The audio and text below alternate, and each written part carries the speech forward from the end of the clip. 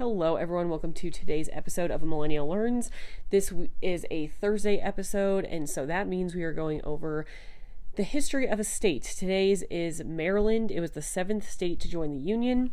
And so each week on Thursdays, we go over one state history, all the fun facts, the symbols, all that good stuff. And so we're doing it in the order that the states joined the Union. So Maryland is the 7th state to join the Union. I honestly knew barely anything about Maryland before studying this and did not know the history of Maryland at all. I knew Baltimore was there, and that's about it. So I was very excited to learn a lot more about this state. Super interesting history, and I hope you all enjoy. Let's get started.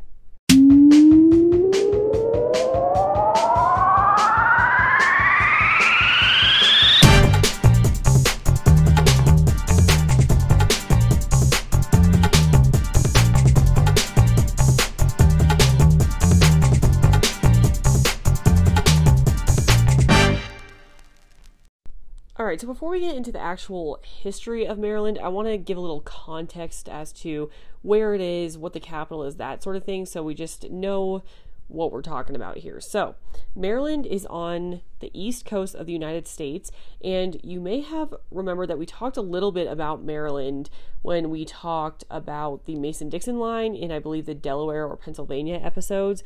So, Maryland does share a border along the Mason-Dixon line. It is bordered to the north by Pennsylvania and to the east by Delaware. So, that is the Mason-Dixon line, horizontal and then vertical line.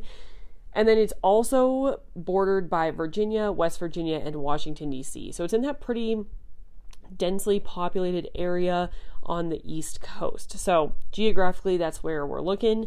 And then the capital is Annapolis. Now, Baltimore is a huge city in Maryland, and that is what I feel like most people think the capital of Maryland is, but it's actually Annapolis. So, like I also mentioned, it was the 7th state to join the Union, and so that became a state on April 28th, 1788, making it the 7th state. All right, so those are just the basics, like to get the context down, but now let's get into the history. So, like all the states that we have studied up to this point, there were Native Americans that were living in the region and in the state before it actually, became a state, or before there were any European settlers that came over. So it's all the same kind of groups of Native Americans that we have talked about before. And a lot of, there were multiple expeditions in like the 1500s that didn't ever go on the land of Maryland or really explore all that much. They explored just the coastline or just saw it. So although there were expeditions before this, the kind of consensus that I found online is that Maryland's state history really starts in 1608 when Captain John Smith explored the Chesapeake Bay. That seems to be like the common starting point. I did find multiple expeditions by, I think, Spanish explorers that saw the coast or went into saw the bay, but didn't do like a full exploration or get on land or anything like that. Now, they think the Native Americans made permanent settlements in what is now Maryland around the year 1200. So it was about 400 years later that European settlers and explorers found, America, and then came and settled. So 1608 is the first exploration of note of the Chesapeake Bay area. In 1631, the English trading post was established on Kent Island, which is a big step to getting settlers there and an economy going and things like that. In 1632, the Maryland Charter was granted to Cecilius Calvert by King Charles I. Now, King Charles I is, again, the king that we've studied in some other states that granted land charters to these other colonies. So, again, he was the one that was really giving out these charters, and he gave out the Maryland Charter as well. 1633, so just about 25 years after the exploration of Chesapeake Bay, two ships, one called Ark and one called Dove, sailed from the Isle of Wight in England, setting sail for Maryland. They arrived here the following year in 1634, and they arrived on St. Clement's Island, and that is where St. Mary's City was founded. So Maryland has a long history of Catholicism and Catholic rule, and so you'll see some of these like Catholic names permeate throughout the history of Maryland. So St. Mary's City is one of those examples.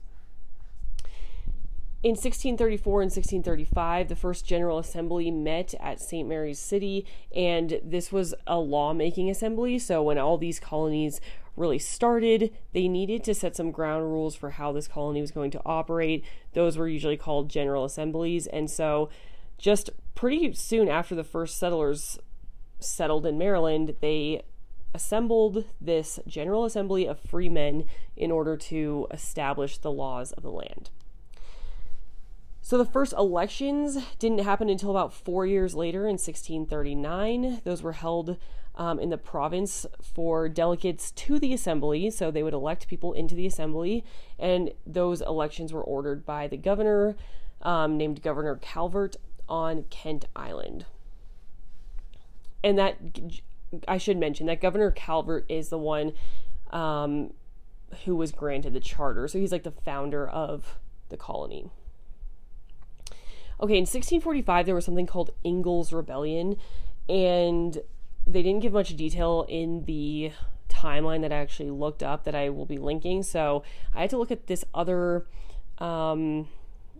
article about what Ingles Rebellion actually was. There's a lot of details in that, so I tried to strike some sort of middle ground, but maybe this is an area we'll go into more later. But basically, this guy named Richard Ingle led a rebellion against the proprietary government, which was the structure of government that was currently in Maryland.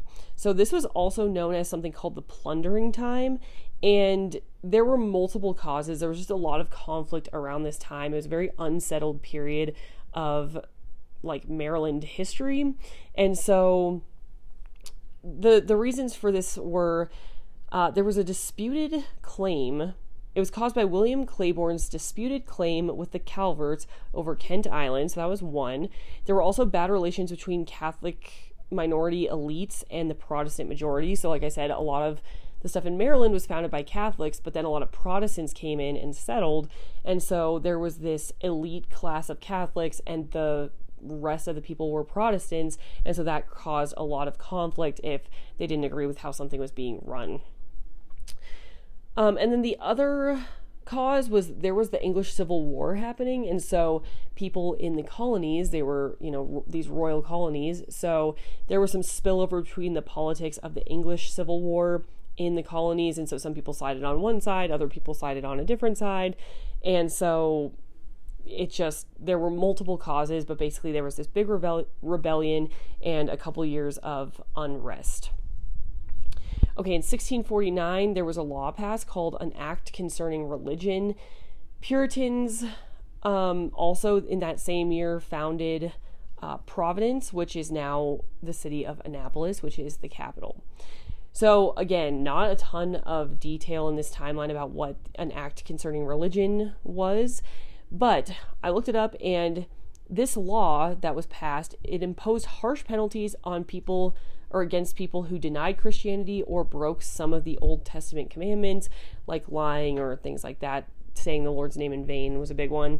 So again, as we've seen with a lot of these colonies, very much Christian ruled, and the laws would directly, basically impose harsh penalties for if you do not subscribe to Christianity. Okay, 1649, Governor Stone invited Virginia Puritans to settle in Maryland, which, again, with all the conflicts between Catholics and Protestants, were inviting more settlers that are not Catholics necessarily. So they also had a lot of events on some of these timelines about different churches being made of all different denominations. So they said First Baptist Church was created first, all these different denominations. And Maryland seems to be a little bit of a melting pot with a lot of different denominations. They're all Christianity that were mentioned. But it was pretty diverse at a certain amount of time with all the different denominations there.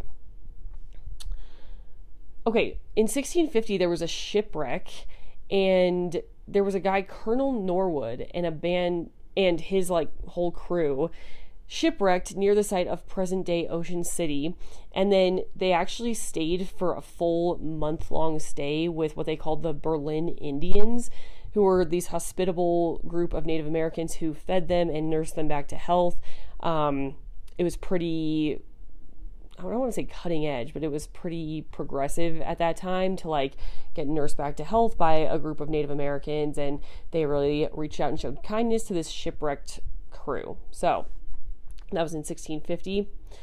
1655 was something called the Battle of Severn. Now, this is referenced to a lot of times as the Puritan settlement of Providence. So it was, again, an extension of the English Civil War and those conflicts, and the Puritan settlers... I see. My notes were a little off. So the conflict was between Puritan settlers who were fighting against the forces that were aligned with Lord Baltimore, who was the basically ruler of the colony. In 1659, Baltimore County was established. In 1664, slavery was made legal by law in Maryland. 1670, voting. This is an interesting one. So we see this I guess it's a regression, I would say. So slavery wasn't on the books as legal in Maryland. It became legal. Then it started restricting voting to only land-holding men with over 50 acres or planters with over 50 acres.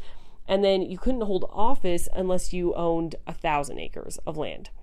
So it just became more restrictive and more kind of unjust for this period of time in the 1660s. 1676, the State House was completed in St. Mary's City. In 1689, there was what was called the Maryland Revolution of 1689, which Protestant associators did overthrow propriety officers. So again, there was a lot of conflict surrounding the structure of government in Maryland all the way back till the founding. So this proprietary system of government was not well liked by a lot of the kind of lower class people. So that was the Maryland Revolution of 1689. In 1692, William and Mary declare Maryland a royal colony rather than a proprietary province. Again, the proprietary province really wasn't working that well, and this is a big transition where some of the colonies went into this crown rule, and so they were now a royal colony. In 1694 and 1695, the capital was moved from St. Mary's City to Anne Arundel Town, which is then renamed to Annapolis. So that is why the capital is Annapolis. All right, 1698, there was a monopoly of slave trade by the Royal African Company, and it was abolished by Parliament, which you would think, or at least I didn't think it all the way through, and I thought oh, that's good. I think that's a step moving away from slavery. But really, abolishing the monopoly just made it so that there was a drastic increase in slave imports because you didn't have to get slaves from this one specific company. So really, late 1600s was a very bad time because there was just this rapid uptick of slaves. So, not good. 1704, the new State House in Annapolis was built, but then it burned in October of the same year. So, yeah, that's pretty crazy. They said it was finished, and then there was a fire. So, 1708, England's Queen Anne grants Annapolis its city charter.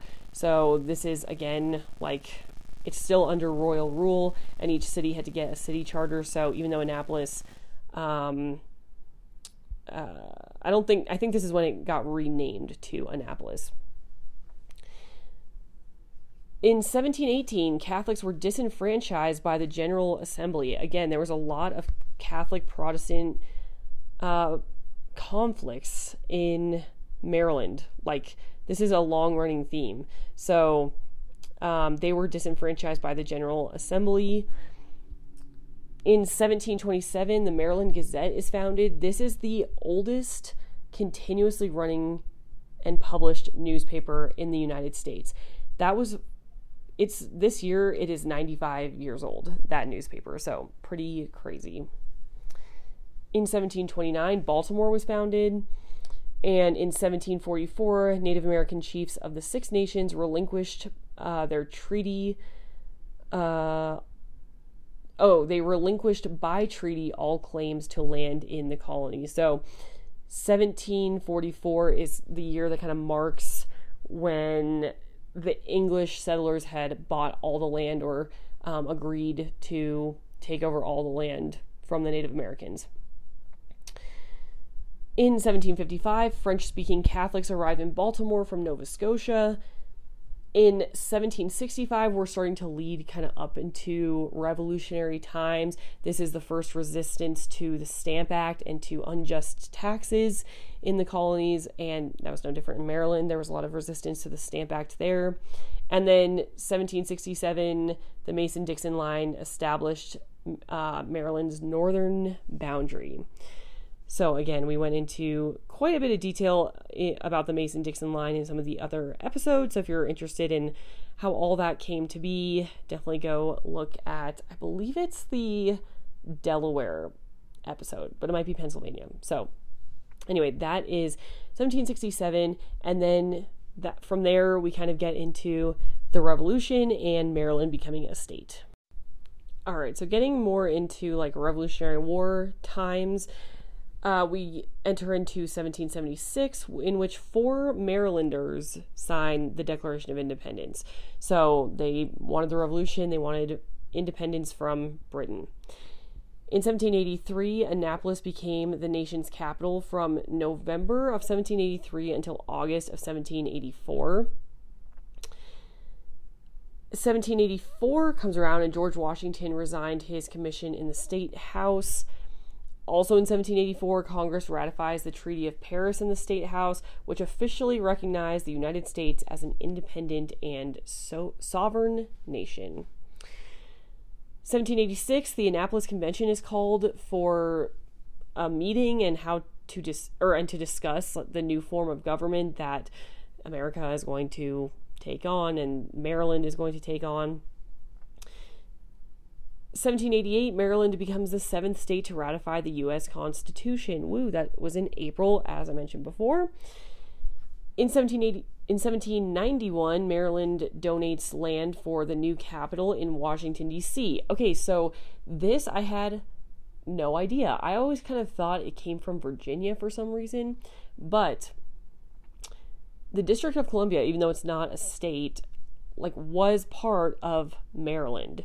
So DC broke off of Maryland, or I guess more accurately, Maryland donated land for DC.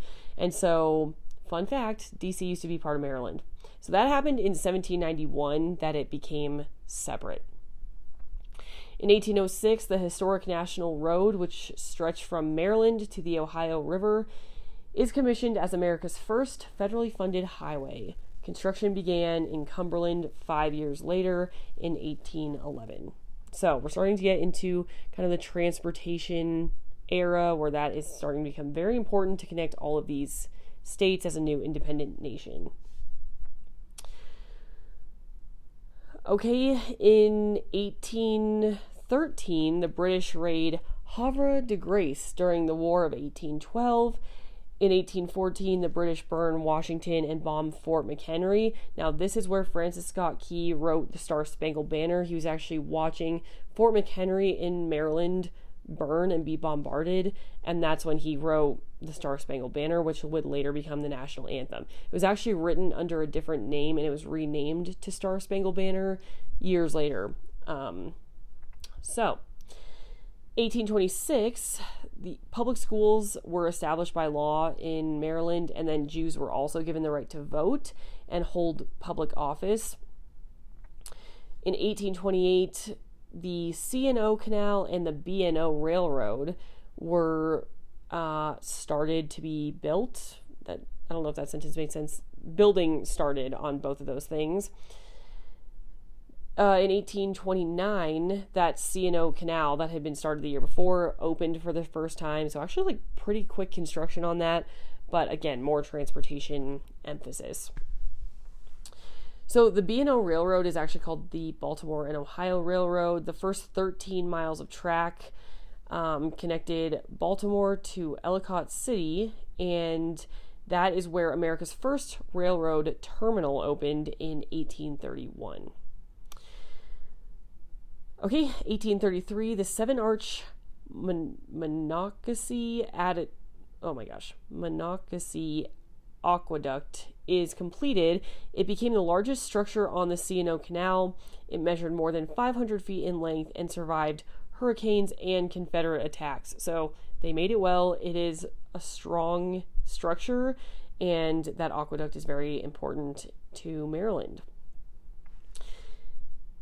Okay, 1837, the Baltimore Sun newspaper begins publication, which is a big part of the Baltimore city, communication system there. 1838, it says, disguised as a sailor, Frederick Douglass boards a train to Havre de Grace and finds freedom from slavery. The Eastern Shore native later gains international fame as an orator and statesman. I do not know why that was so hard for me to read, but yes, Frederick Douglass is from Maryland, and he escaped and found freedom. 1844, the world's first telegraph line between Baltimore and Washington was established. And then in 1845, the school that would become the U.S. Naval Academy is established at Fort Severn, Annapolis. It only had 7 professors at first and 40 midshipmen, it says. So, like, very one-on-one sort of teaching. 7 professors and 40 midshipmen. 1849, Edgar Allan Poe dies while traveling in Baltimore. He is laid to rest at a memorial grave in the Westminster Burying Ground in Baltimore. So he's not actually from Maryland, but he died in Maryland and was buried there. So we just actually went over the state that Edgar Allan Poe was from, and now they're all mixing together in my mind. I'm pretty sure it was Massachusetts.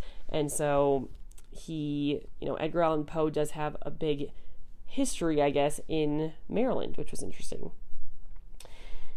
All right, 1850, 1 year after escaping slavery in the Cambridge area, Harriet Tubman becomes a conductor on the Underground Railroad and rescues numerous family members and friends.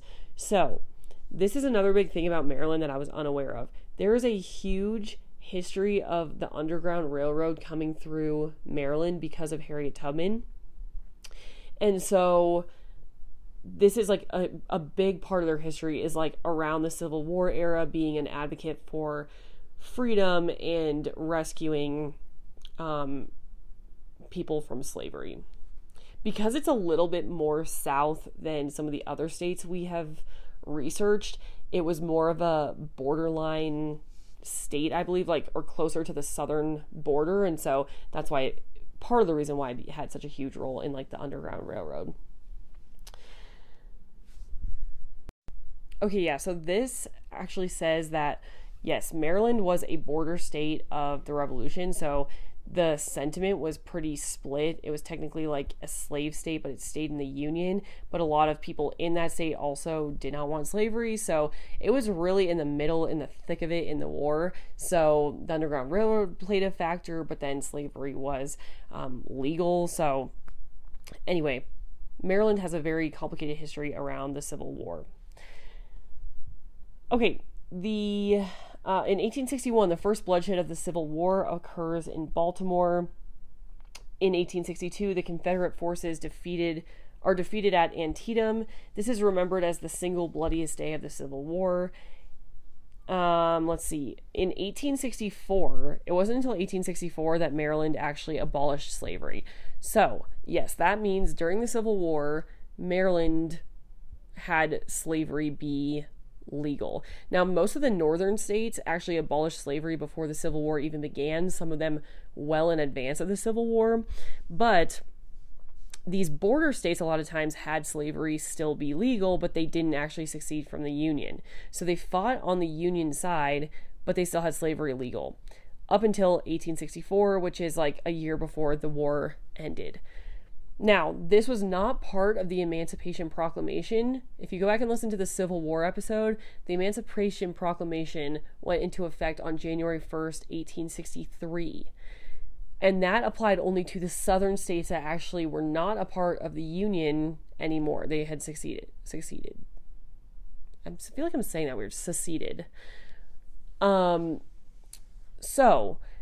Maryland was part of neither group. It was still legal. It was right in the middle. And it took a year after the Emancipation Proclamation for Maryland to outlaw slavery. Okay, 1865, Dr. Samuel Mudd, a Waldorf-based physician, treats John Wilkes Booth's broken leg after Booth assassinates President Abraham Lincoln, and he flees into southern Maryland. Okay, 1867, present Maryland Constitution is adopted. So, again, states have been through a couple constitutions on the state level, and so the one that is in use present day has been around since 1867. 1875, it says the present day Thomas Point Shoal Light is one of the most recognizable symbols in Maryland. That is completed in 1875. It is the Chesapeake Bay's only screw pile light that's still in its original location. So very historic there. In 1876, Johns Hopkins University was founded. Let's see. Babe Ruth was born in 1895. He was born in Baltimore. 1900. Okay, so now we've reached the 1900s. The first passenger train from Washington, D.C. arrives at Chesapeake Beach.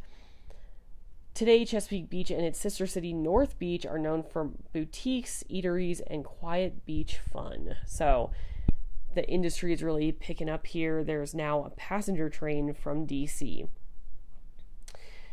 1904, there was something called the Great Baltimore Fire. This burned like a ton of Baltimore.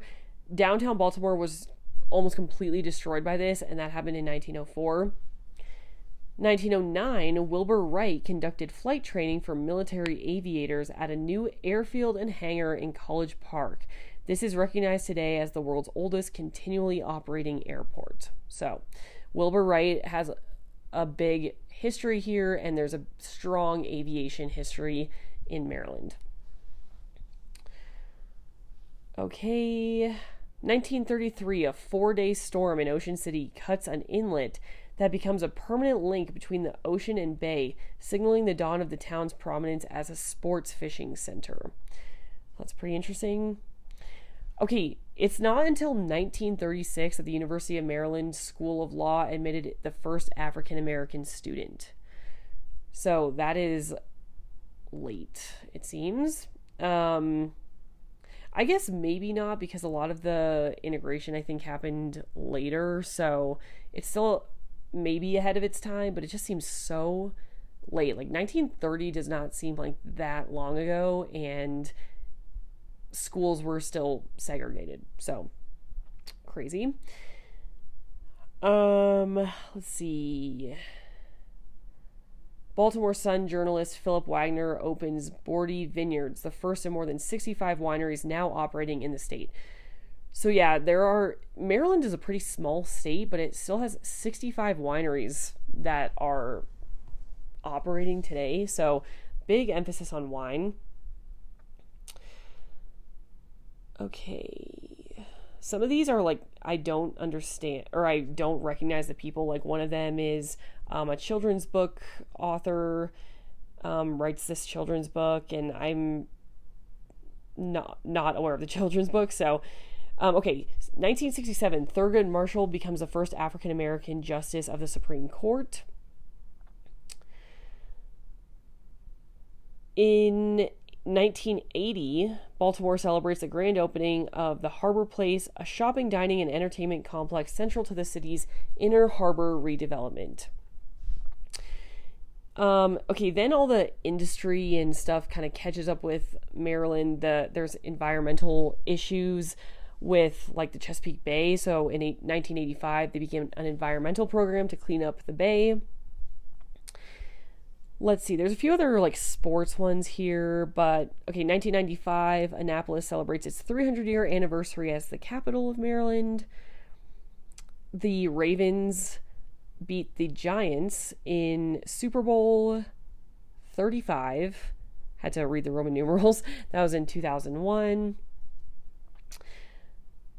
Okay, Michael Phelps is from Maryland, and in 2004, he was the first American to win 8 medals, which 6 were gold in a single Olympic Games. That was like a huge Olympic Games moment when he was like winning all of the medals and stuff. So that was interesting. I did not know he was from Maryland. The rest of them are all just kind of sports. In 2008, Michael Phelps won 8 gold medals at the 2008 Beijing Games. A lot of these are Michael Phelps. 2012, Michael Phelps competes in the 2012 Summer Olympics. He won 4 gold and 2 silver. And then in 2013, the Ravens defeat San Francisco 49ers in the Super Bowl. And I'm not even going to try to interpret those Roman numerals. It's XLVII, which I think is 48. I could be wrong there, but I'm pretty sure it's 48. Okay, so that is the history of Maryland. Again, super interesting. I didn't know anything about that. I studied the Civil War, and I knew like the northern and the southern states and stuff, but I forgot that Maryland was actually a border state. So very mixed sentiments about slavery in Maryland, but big destination for the Underground Railroad. Harriet Tubman was a major player there. Just a lot of fascinating history with Maryland, how they donated the land for Washington, D.C., which is again why they border Washington, D.C.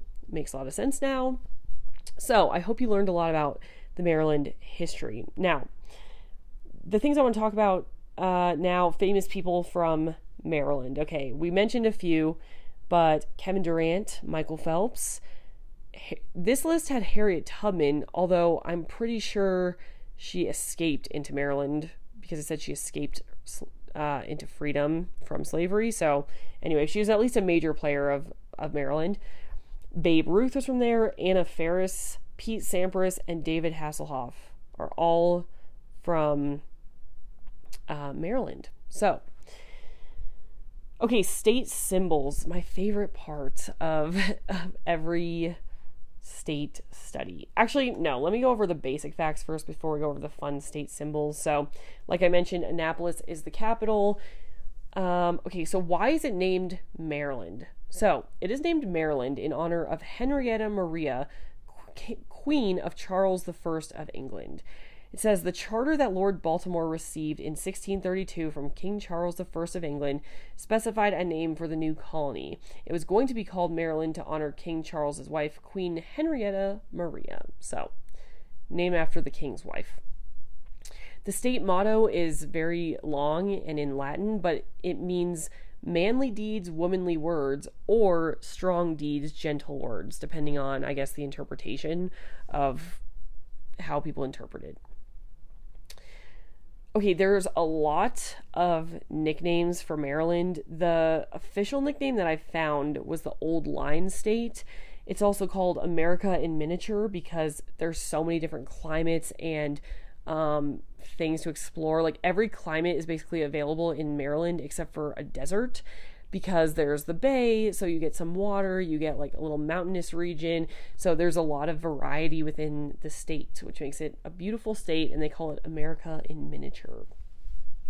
They also call it the Oyster State, the Chesapeake State, the Free State, the Terrapin State, the Monumental State. So there's a lot.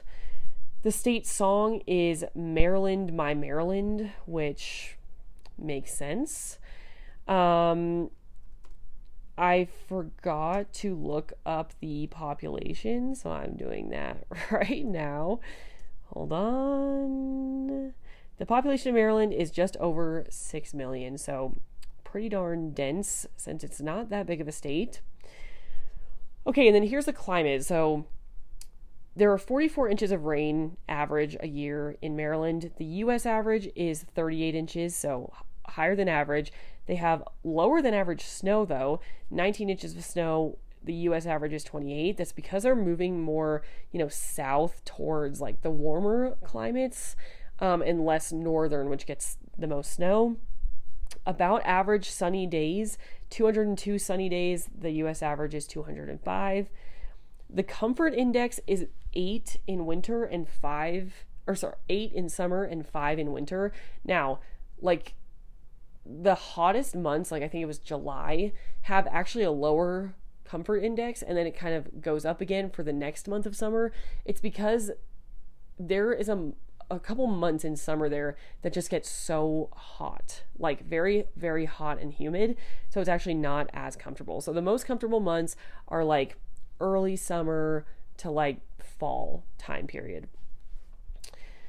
And yeah, it can get very, very hot and humid. So, good thing to go, like I would avoid going in the winter and also avoid going in like the peak of the summer. So, all right, let's talk about all the state symbols. So the state bird is the Baltimore Oriole. I'm pretty sure the Orioles are the baseball team. I could be wrong on that because I'm no baseball expert, but I'm pretty sure the Orioles are a team.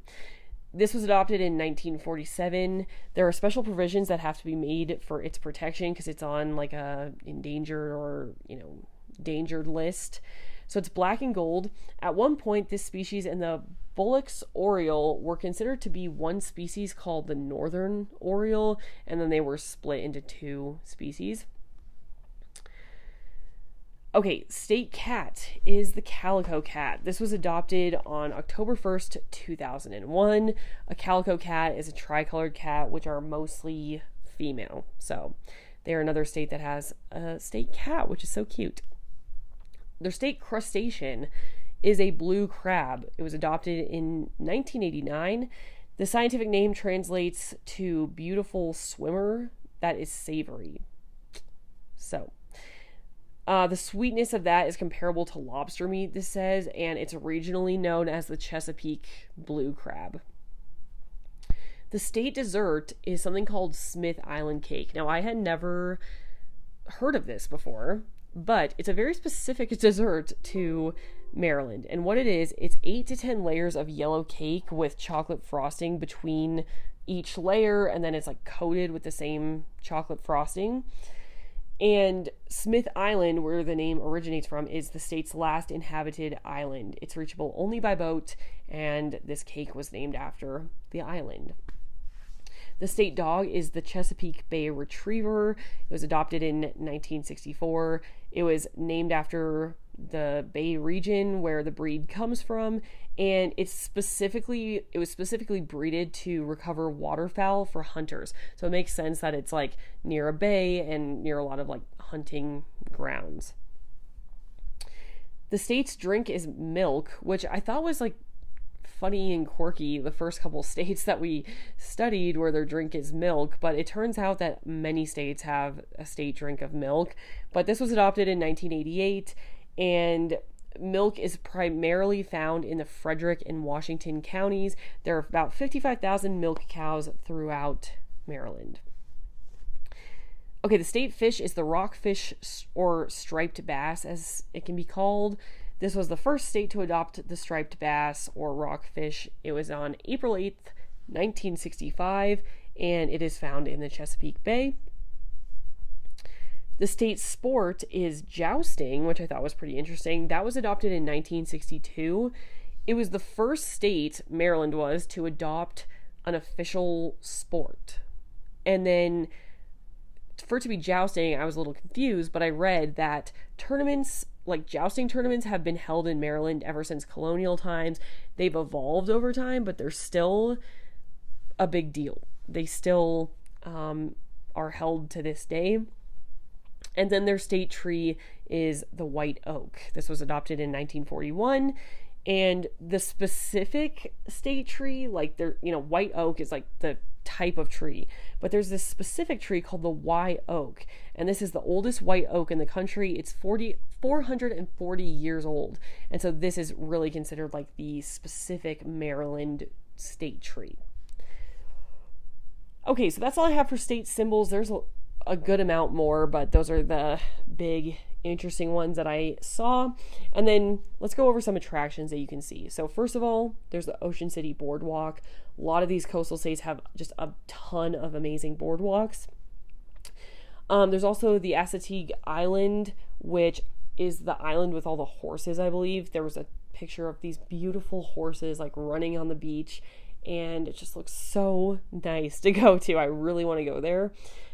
There's also the Chesapeake Bay Maritime Museum, since there's such a long history of, boats and water activities. So there's a whole maritime museum there.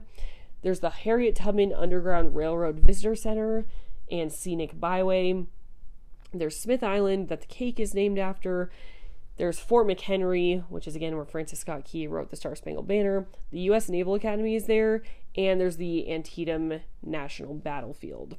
So that is a lot of the attractions you can see. Again, there's a lot more that I am not going to go into just because we only have so much time. But there are a ton of things to do in Maryland. Again, Miniature America implies that there's just a ton of variety in the state, a lot of different things to check out. So this made me really want to go check out Maryland, just not at certain months of the year because of the weather. So that's all for my study of Maryland. I hope you enjoyed the episode and learned a lot, and I will see you on Monday for the next podcast episode. Bye, everyone.